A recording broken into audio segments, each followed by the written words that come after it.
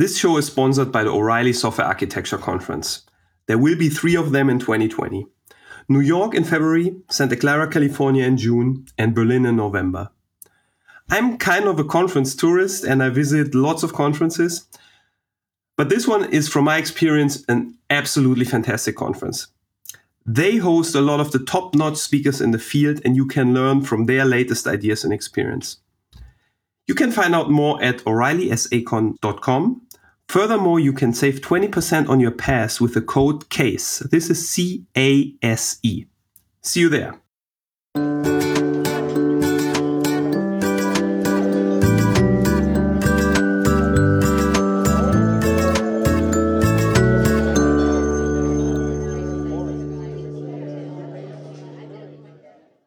Welcome to a new conversation about software engineering. And my guest today is Peter Elger.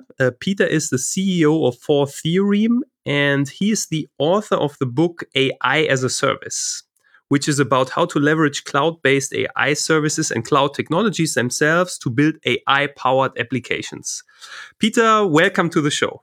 Hi, Sven. How are you doing? Thank you very much for having me on. Appreciate the opportunity to talk to you and your audience. Yeah, I am appreciating very much to talk to you about a topic I was kind of blind until last year, so to speak, or maybe half a year ago. I mean, not AI in general. I mean, we see all those crazy things happening in AI, self-driving cars, Google AlphaGo, the Boston Dynamic humanoids and stuff like that.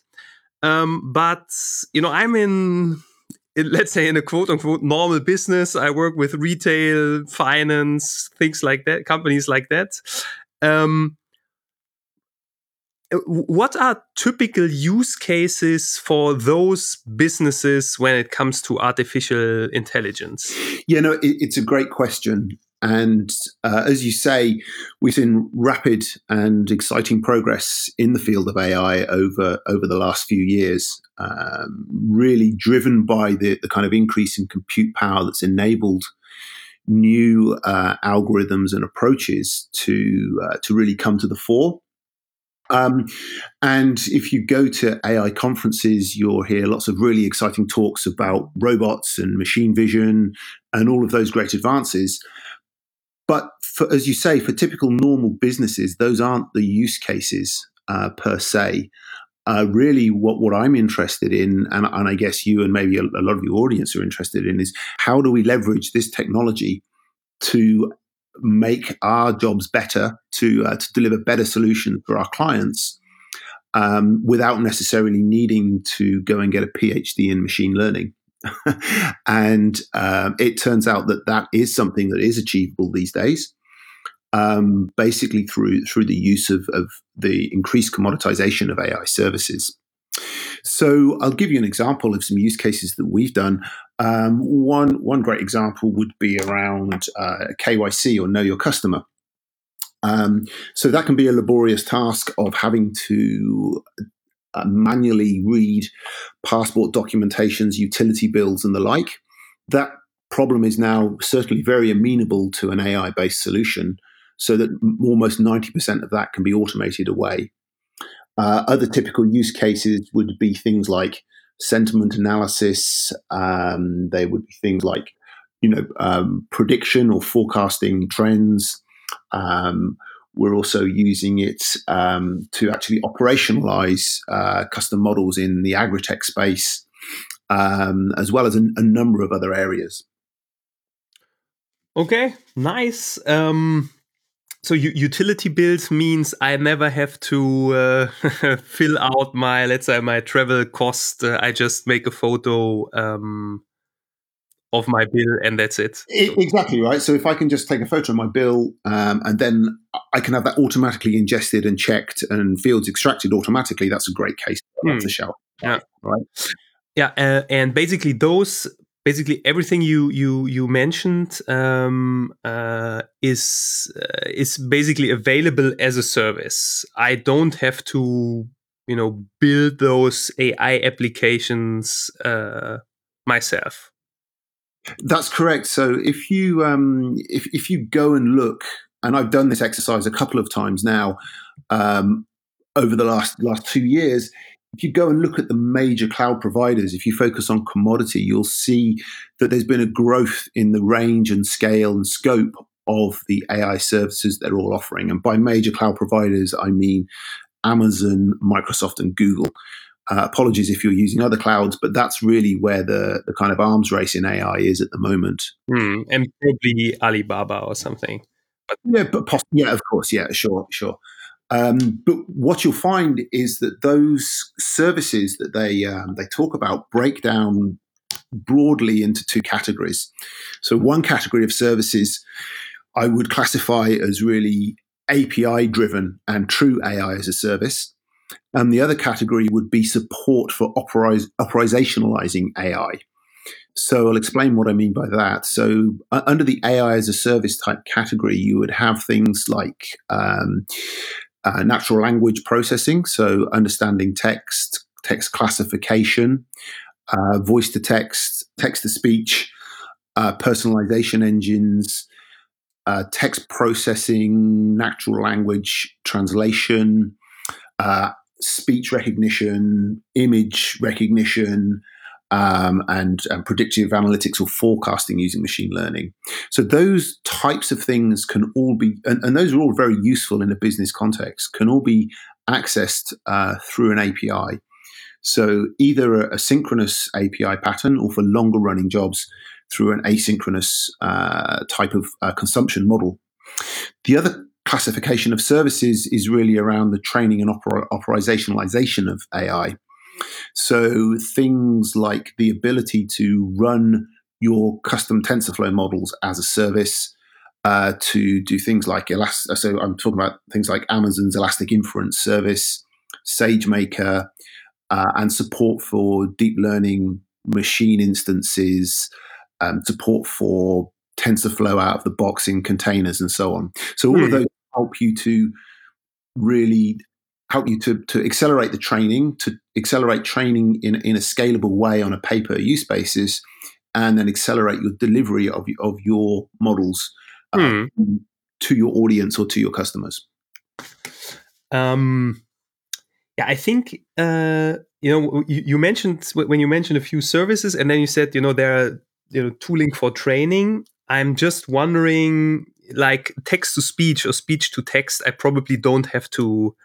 That is something, and I can use this AI API out of the box, right? I probably throw in an MP3 file and I get text back, or I throw in text and I get an MP3 back, something like that. Absolutely. So things like that you would consider as commodity, as solved problems, right? So those are things you don't want to do yourself unless it's an incredibly specialist use case.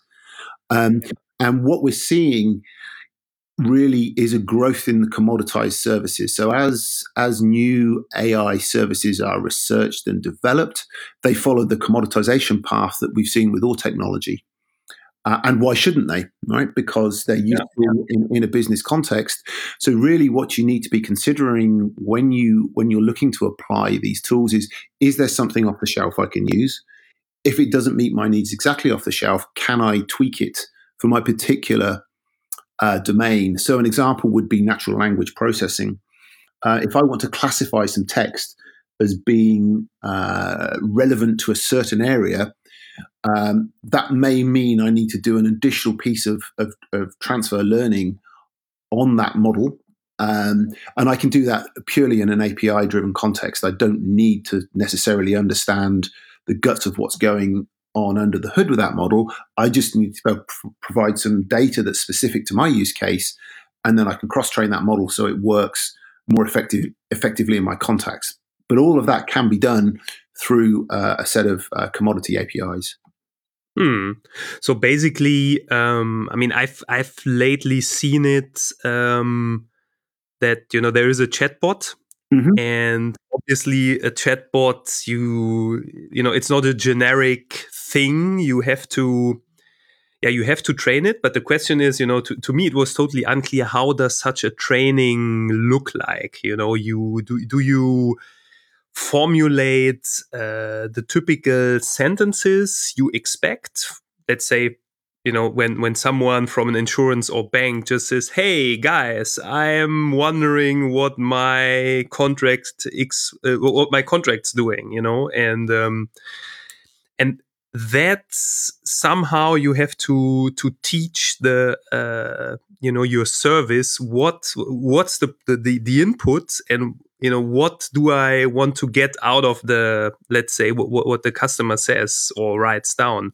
Yeah, that's right. Does it make sense? I guess with chatbots, the way that you would use a commodity chatbot isn't really training per se. What you're really doing is supplying a set of intents and slots to a pre-trained chatbot. So you're saying, I'm expecting to, if I get a date field or I get this particular keyword, then I know that I'm roughly in this space and I will respond in that way. So what it does over and above just a rule-based approach is that let's take the canonical example of ordering something online or scheduling a meeting, let's say. Then I should be able to say to the chatbot, I'd like to schedule a meeting.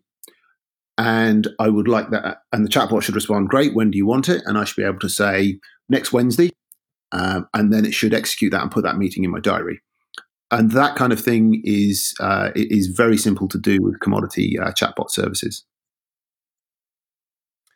Yeah, but what do I need to know upfront if I want to do that? How do I, let's say, define those requirements? Because let's say in a normal application, I just say, someone is, if you click on that button, if then the following thing should happen under certain circumstances. And if I have a chatbot or something I have to train somehow. I mean, as you said, training it's not it's not training. It's, what is it? You're basically giving a set of intents and expression.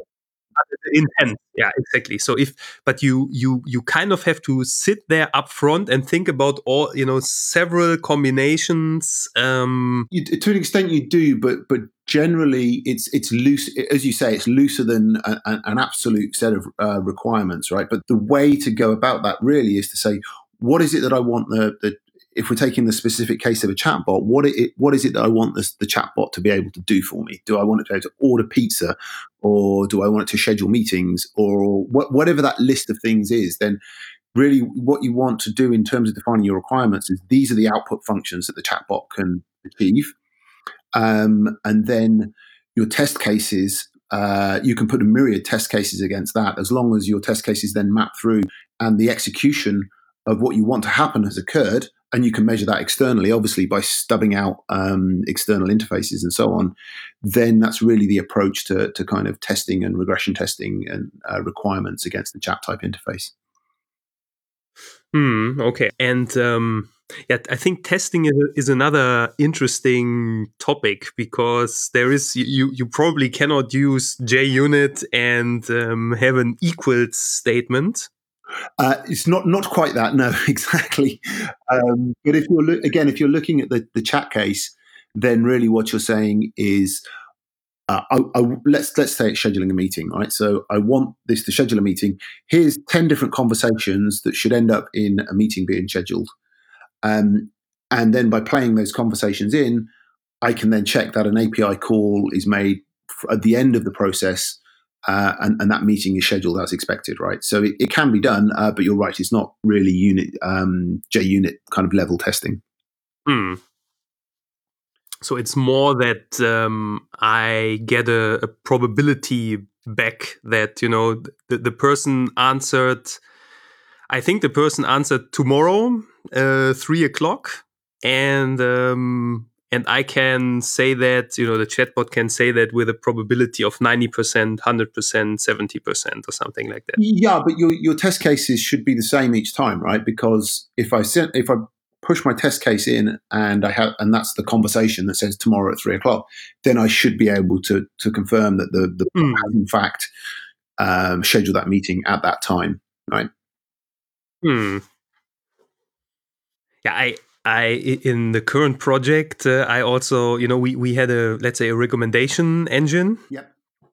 Which is obviously also a nice case, and there the testing, the testing was quite interesting. That you look at several customers and you look what they already bought, Mm-hmm. and in real life, and then you remove those those items from the list, and you check if they would be recommended. Yes, yeah, exactly. Recommenders are certainly you're certainly dealing with a more probabilistic outcome with a recommender than you are with that kind of chatbot that we just described. And a recommender. So how do you also have to? You probably have to give the recommendation engine also an intent or some sort of data, right? So Yeah, of course you need to. I mean, then they become more accurate. Well, accuracy depends on the user, I guess, at the end of the day, but they certainly become more accurate the more data you can feed in, right? So they should improve over time as you get larger and larger data sets, right? Okay. So it usually in the beginning it could be that it's not so great, but over time you get better. Yeah, I mean that sounds pretty cool. So I don't think that when I want to use those services, I don't need to learn multi-layer neural networks with I don't know, back propagation or something like that. Yeah, I mean the thing is that, I mean, AI, whilst there's been a lot of recent hype about the technology, it's been around for quite a long time. The research has been ongoing for a long time. So from, I suppose, the early 50s, there were attempts to build or to mimic neurons in hardware. And there were various kind of false starts. You may have come across the AI winters, where funding for AI just dried up because there was really an overpromise of what the technology could achieve and an under-delivery. And I guess really, if you look at the history, the under-delivery was due to a lack of compute power. And as Moore's law has kind of progressed over the last few decades, that compute power has become available. And so what we couldn't do with AI a couple of decades ago, we now can. And that's why we're now seeing this increase in the technology. But it has been bubbling away for a long time, which means there's an awfully large body of academic and applied research to go through. And it's quite confusing to try and understand all of that. You really need to be deeply embedded in the whole space for a number of years to become an expert. And I suppose the message of the book is that you don't need to do that. Higher level understanding and a focus on the business problem can get results rapidly by using commoditized services rather than needing that kind of PhD, right? Yeah, but now I'm happy because we have all those commodity services, and text to speech, speech to text, image recognition, or let's say text to speech, speech to text. That is something which is really easy to use. It's basically, you don't have to know anything. I would assume you just throw in some data and you get some data back. In other cases, like a recommendation engine or a chatbot, maybe also image recognition, you have to tell the system what you probably expect to come back, right? So you need to do a little bit, like what you said with the intent and feeding data and stuff generally, like though, that. what you do with the image recognition services is to say, find X number of labels. So you're saying, in this image, I only want you to label 5 things that you find in the image, and I only want you to return things that you find in the image with a confidence interval of greater than 95%, let's say. Okay. So you can kind of tune the accuracy in the sense that if I want just guesses, then I reduce the confidence interval. If I want to be very, very sure of what the API is detecting, then I can ask for a very high confidence interval and less labels in the image. So is it really that when I look at bills, for example, for my travel costs.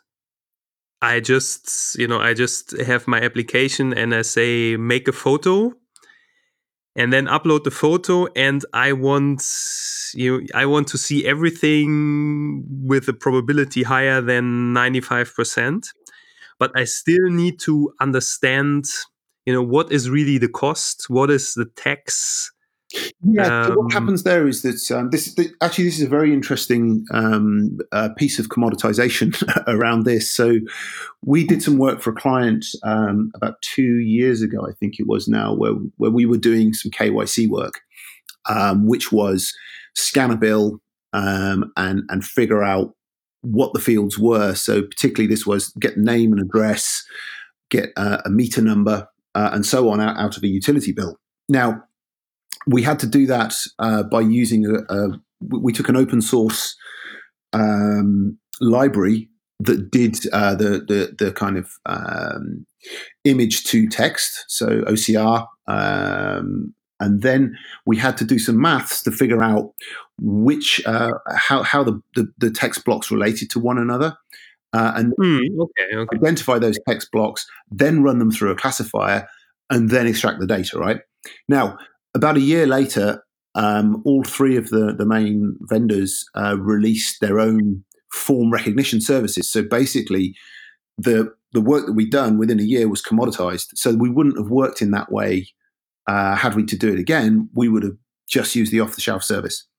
So often, just by waiting a while, you can actually get a service that you want to use, right, and save yourself some time and effort, right? Mm-hmm.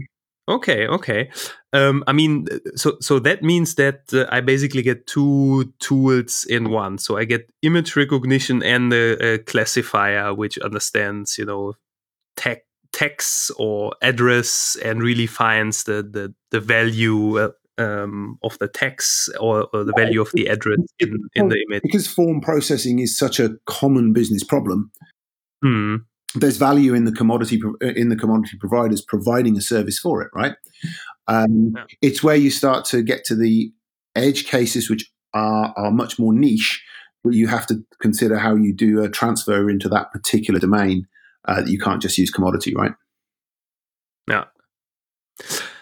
Yeah. I mean, I like half a year ago or something. I spoke to actually, it was a general manager from AWS, from AWS AI services. It was at a conference, and he said, I was like, wow, this is so cool. This is exactly for me. I just use it. I don't need to know much. But he said, nah. You should really understand AI if you use our services. And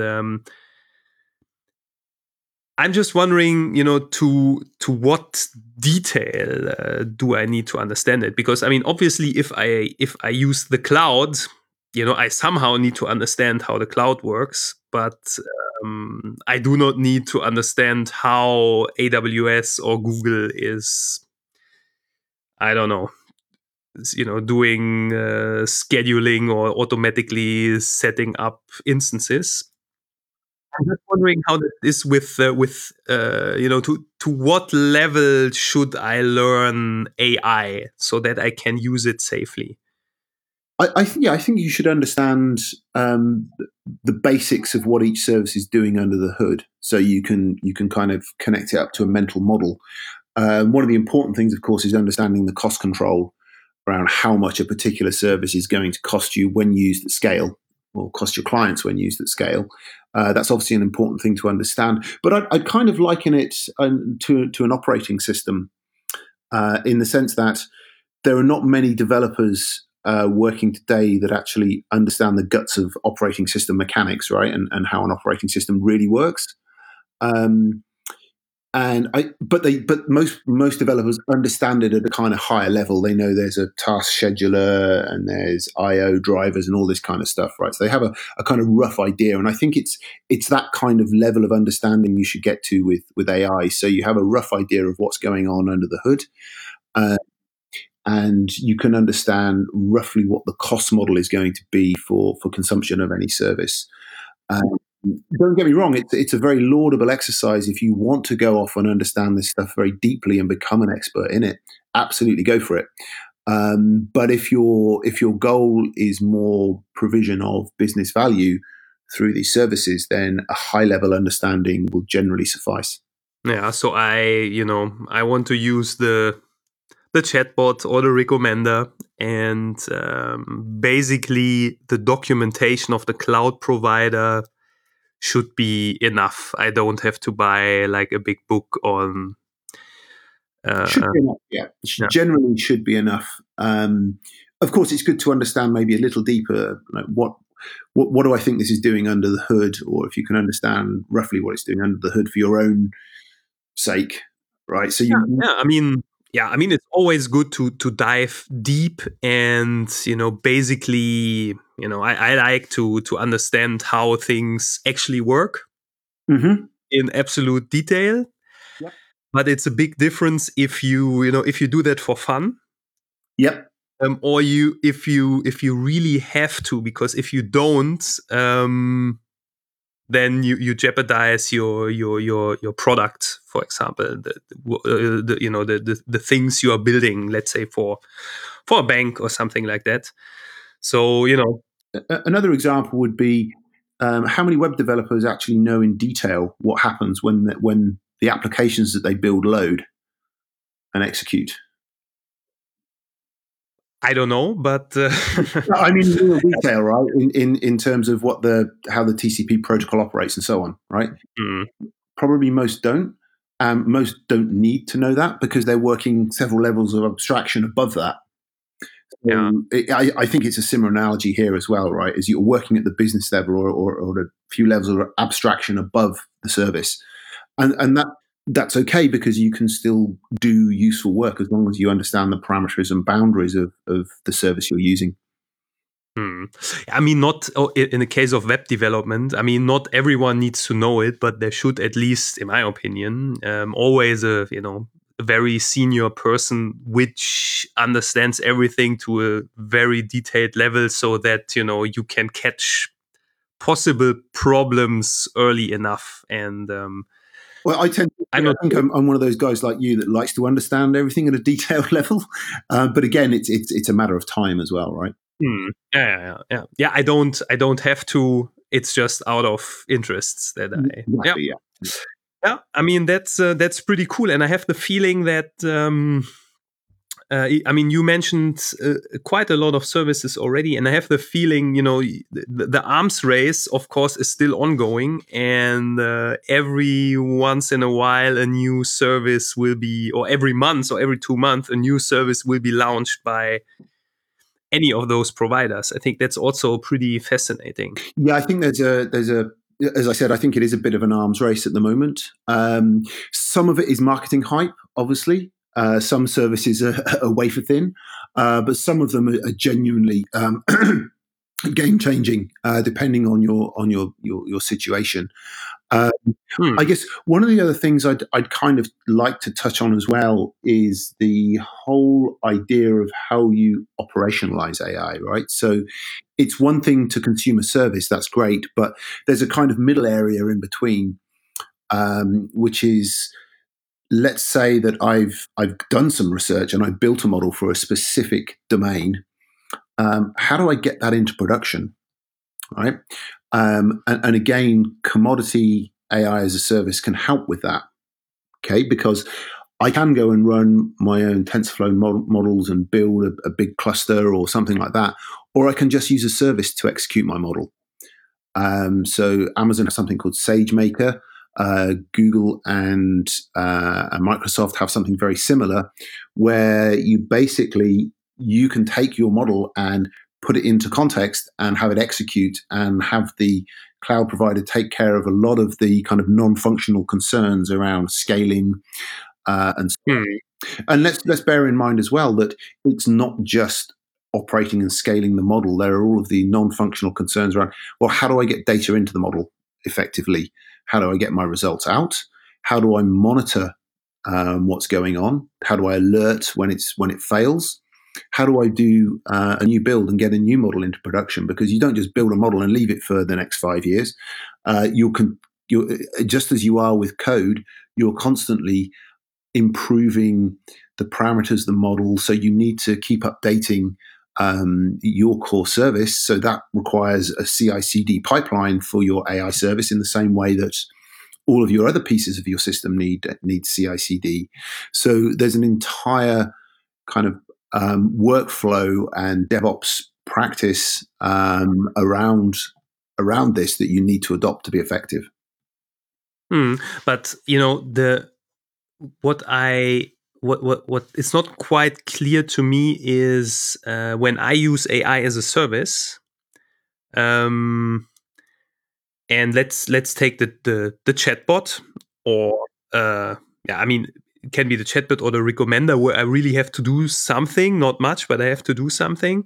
Obviously, I try those things out on a testing environment from AWS or Microsoft or Google, and then I have to get my intents or my data or all that I have to deploy to production, right? So that's how I understand. So in my whatever I'm doing on my testing environment, I theoretically can use the web interface, but it's better to use the API and basically propagate what I'm doing with the API in terms of putting in data or intent or whatever. Oh, absolutely. Yeah. So all infrastructure as code, right? That applies here in the same way as it applies all on cloud work. So tools like Terraform or serverless framework.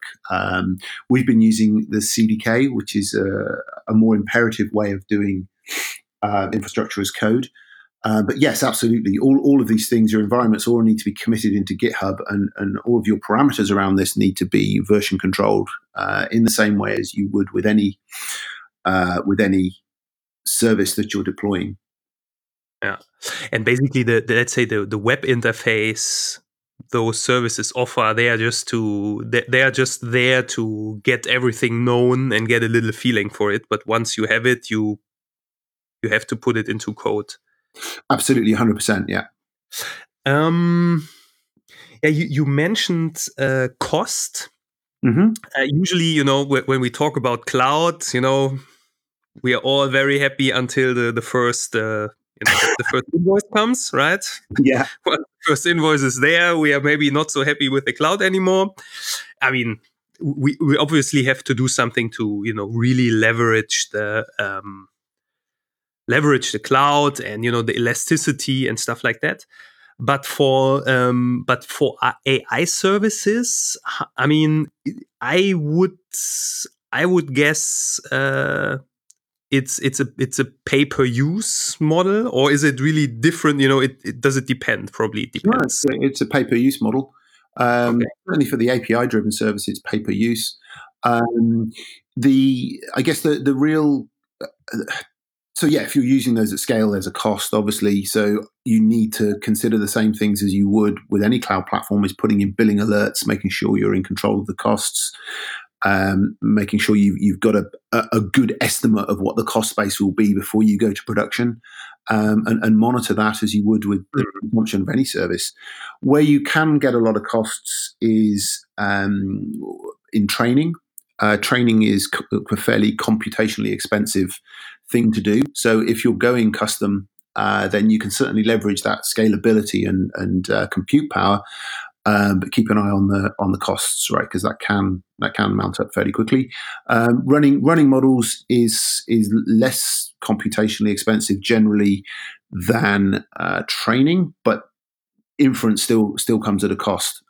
So you should be looking to optimize that inference, and there are a number of additional services you can use to help you optimize that. What is an example of cost? Let's say I have speech to text, and I make an API call, and the question is, so how much does one API call cost? And is it only on the calls, or is it also the megabyte I'm throwing in? Oh, I'd have to go and check the specific price. Okay. I don't know off the top of my head, but it's typically going to be on execution time of the model. I believe each one has their own pricing model, so I couldn't tell you off the top of my head. Okay. Yeah. Okay. But basically, it's. I mean, the main message is Understand the pricing model. Yeah. understand the pricing model exactly.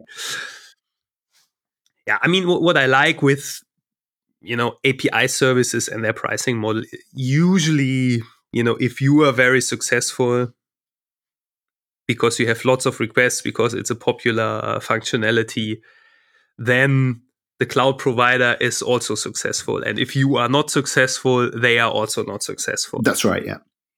Yeah. So I think that's quite nice. One question, we talked about deployment, operationalize. Mm-hmm. We had testing. We had how to develop it, but when I'm a product owner, so how can I write requirements? Because I assume it's hard to write down. One example I recently heard. When you go back to software architecture and you look at certain qualities, of a software architecture, you can simply write, I think, this endpoint should respond in so and so many milliseconds up to a load of, I don't know, 500 requests per second, something like that. That type of scenario doesn't really work for AI. If I have a self-driving car, I cannot come up with all those scenarios and say, when a kid jumps in front of the car, then brake. Exception is, I don't know, if you're too close to the child, then, do something else, run into another car. I don't know, right? Those are almost impossible to write, right? And the reason they're almost impossible to write is because those are moral decisions that you're talking about there, right? You've gone kind of right up the chain to kind of human morals, right? And yeah, I mean, it was just an example, but let's say if I have a recommender or a chatbot, I think it's hard to write down, if that happens, then do this, or is it, I think, too complicated? Well, I think it depends on the service. So you're right, yeah. I mean, in the sense that if I feed them a picture of a cat, it should tell me that it's a cat. That's a fairly straightforward requirement to but as you say, there are some services where that's not so easy. So recommender systems are one, right? So the recommendations will change based on the increased amount of data that comes in, or forecasting future events. Again, it's all dependent on the quality and the volume of data that the model has to work with. So in that sense, it is difficult to put requirements, hard requirements around that. I think you're probably more looking at KPI-driven type requirements, which would be at a high level. What's my business goal? I want my forecasting to be 20% more accurate than my current forecasting model. Yeah, I mean that would be one thing, but if another thing would be, we have recommendations, and probably with the recommendations we want to make more money. Yeah, so of course a hard KPI would be to see if we sell more items, for example. But when I have when I just get started, I'm just wondering, how do you know it's enough? This is a good enough solution to get started and get started to measure real KPIs. Yeah, it depends on the service, right? And it is difficult. It may be that you can't until you've built up a set of results, right? So if you're new to doing recommendations, then maybe what you need to do is to run some experiments, because it's non-deterministic. So that would be, am I going to A/B test a couple of recommender engines or recommender services against each other and see which one gives me the better results? What do I better results. Well, you probably mean more sales. So I think certainly for those types of systems, there is a certain amount of in production experimentation if you're new to it, right? And again, that's what Amazon do themselves. If you want to take that case, right, is they're continually optimizing their recommender system. They want to continually drive more sales, right? So, yeah, it's not as you say, it's not a deterministic problem. Yeah.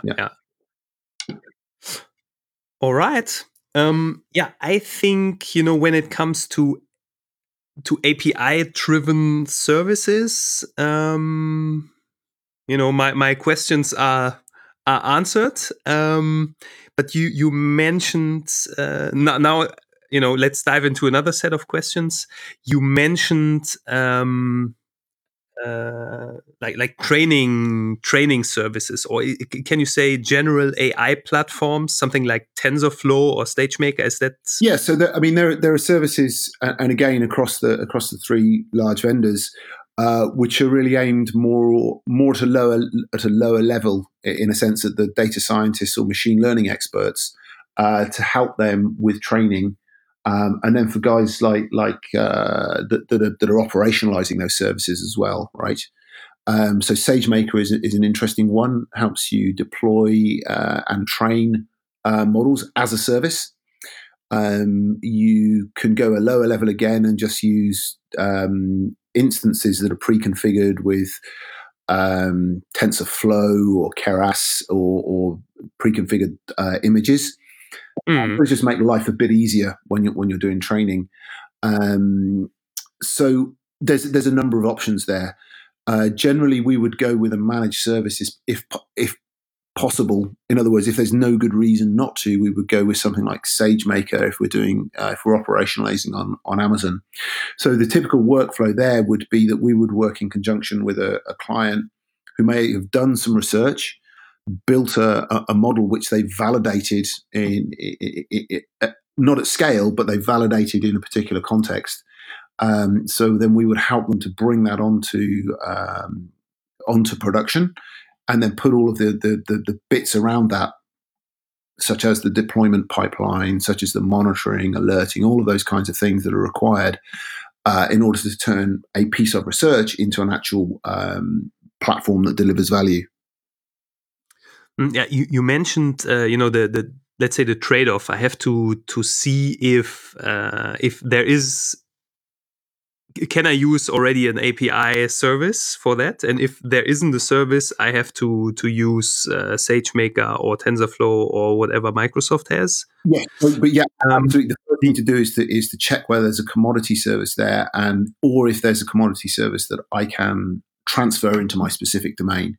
So an example would be natural language processing, right? So one can get standard services that will do named entity recognition. In other words, they'll recognize things within text. But where they tend to struggle is when you go to a specific domain. So a good example would be the medical domain. Words in there that just a standard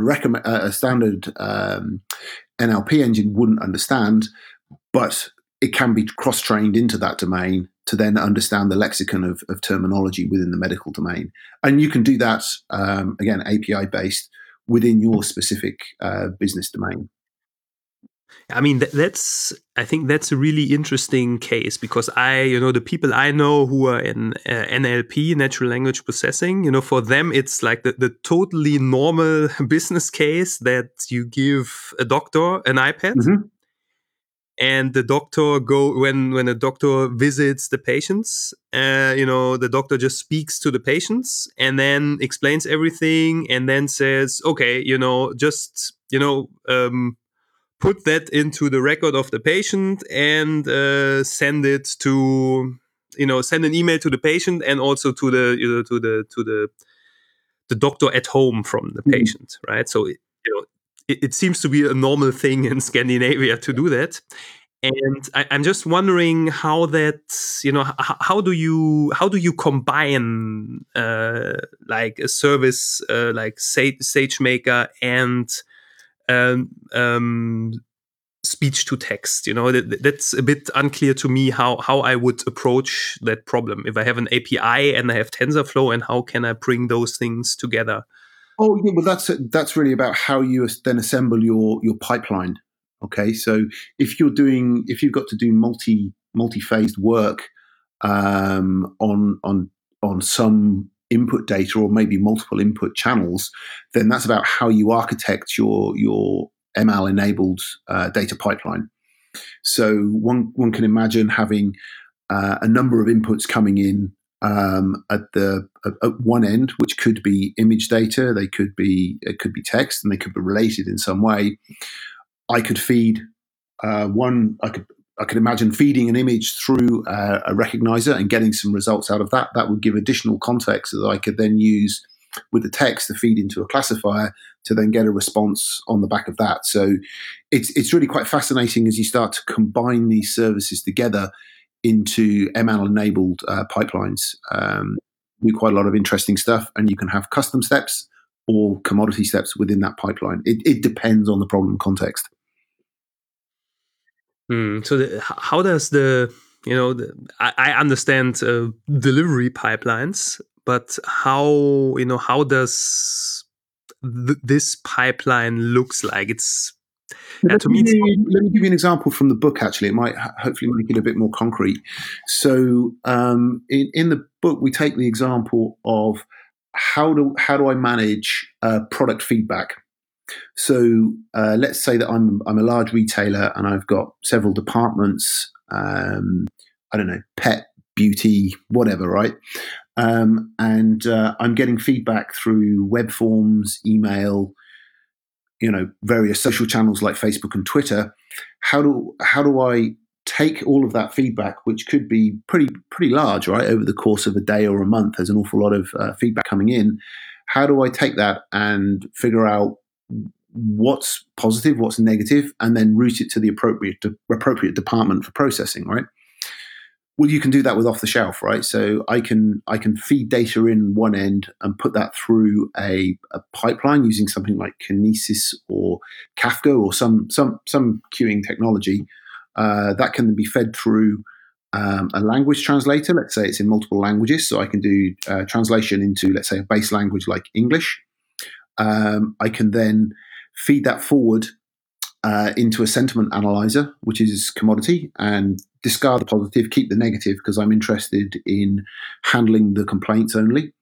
Then I can feed the results of that into a custom classifier, which understands my context. In other words, I understand different departments. And from there, I can then say, okay, I've got a negative sentiment from the beauty department. So now I can forward that piece of data onto the beauty department and say, okay, you need to address this. Okay. It's a contrived example, but it is a real business problem, right? And the space of kind of social CRM and processing of that is a real thing, right? And the point is that can be built using commodity AI with a little bit of cross training.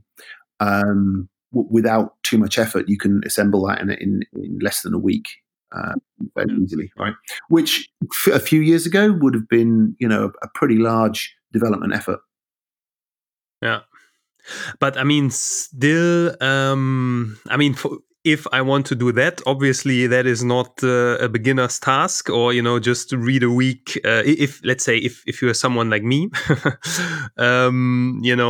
not that I can get started, learn about an API. I really have to put in a lot of effort into understanding something like SageMaker and or TensorFlow. If you want to go down to that lower level, yes, you need a bit more understanding. Is why we would suggest commodity is the way to go to begin with, and then look at custom if you need to. Yeah, I mean, it's adding the custom step is a big step. I would assume.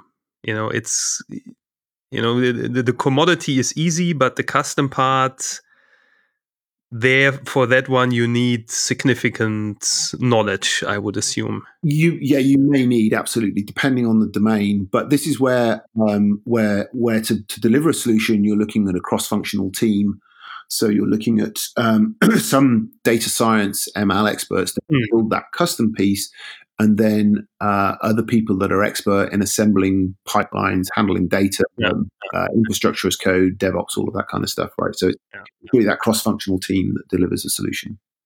Yeah. And what about costs? Also here, when I use something like TensorFlow, I pay, how much, I think you said it, I pay how much it costs to compute your model. If you're using so TensorFlow is the open source library from Google that allows you to build networks and train them. So in that sense, you can run TensorFlow on your laptop if you wish. The only problem is that if you want to train a network of any size, it'll take weeks to run on your laptop because it's compute intensive. And therefore, the way to do that is to use GPU enabled instances or containers that have the associated horsepower available to allow you to scale up that training. So then you're really looking at the cost per instance or container hour for execution. So it'll get your training done quickly, but you just need to be aware of the costs. Yeah, I mean, I would assume that those training on a GPU is already, it's already a service. TensorFlow as a service, right? Yeah, that's essentially what SageMaker is. Okay. All right. Another, let's say, AI platform I was thinking about, but I'm not sure if it really exists.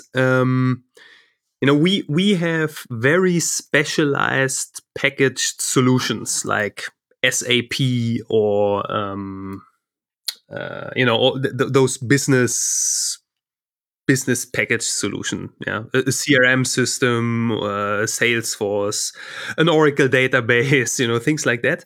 And I'm just wondering, and an Oracle database is a wrong example, but I think SAP is a good example that you buy something and you can modify it to and adapt it to company specific needs. And does this already exist for AI, that companies offer their very specific platform for a certain problem? And, it might not be perfect for your problem, but, the company offers professional services and consulting to, adapt their solution to your problem? Yeah, I mean, certainly there are a lot of companies that specialize in data science and machine learning. And we're one of them, obviously. We see ourselves more on the operational side. We do our own research into machine learning, and maybe we can touch on that later. But yeah, certainly there are companies that do that. There are also companies providing data science type platforms for exploration and investigation. Those are quite interesting. So it's kind of like Jupyter. You're familiar with Jupyter Notebooks, are you? That kind of thing. I only know the name. It's really collaborative platforms for data science investigation, and there's a number of interesting companies in that space. If you check out the Gartner Magic Quadrant, you'll find a bunch of them, right? So those platforms are growing. Again, I would imagine that those become subsumed by the larger cloud providers as part of an additional offering on top of their existing services. So collaborative data science platforms. Okay. And the last option I wrote down was building your own AI from scratch. So I can assume, or I would assume, that maybe something like TensorFlow or SageMaker is not the right thing to do if you start a company like Boston Dynamics. That's pretty specialized, right? Basically, that to me, it sounds like this is something usually, you don't do. You only do it if you have very specific skills and lots of money. It's kind of capital intensive, right? You're not going to do that without a significant war chest. It's the way it is, right? Because you're doing. I mean, what they're doing is kind of it's applied research, but there's a certain amount of kind of fundamental research pushing the envelope there, right? Which tends to be very open ended, and tends to have no specific time frame as to when you're going to have something that you can get to market and make your money back on, right? Although it's clear from the companies like that as they begin to solve all of those problems, the value that they create is going to be absolutely enormous, right? So it's like you're going to win an entire market with that investment. It's just the investment. So I can give you an example from our work. So we do quite a lot of work in the space of converting monolithic older platforms to microservices and to kind of next generation cloud. And the reason that's a space that we do some work in and is a growing space of interest is that many companies recognize that their technology investments of the past are now not necessarily fit to run in an efficient way on cloud. So our belief is that serverless will become the de facto standard for enterprise development, and that legacy workloads will shift to those consumption patterns over time. So we've actually have a research project which is accelerating at the moment, which is how do you apply machine learning to the process of software transformation itself, which is a very interesting area to look at, because if you can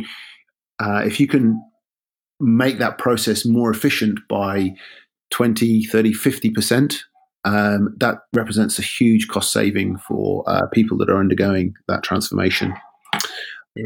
I mean, for me, it's when I hear that, it's not one thing is costs, but to me, doing those things quite often is also a very high risk, because if you have a system which is 40 years old, or maybe even 20 years old, it's very hard to move that to a new platform, and still everything works, and all the strange things which happen along the way.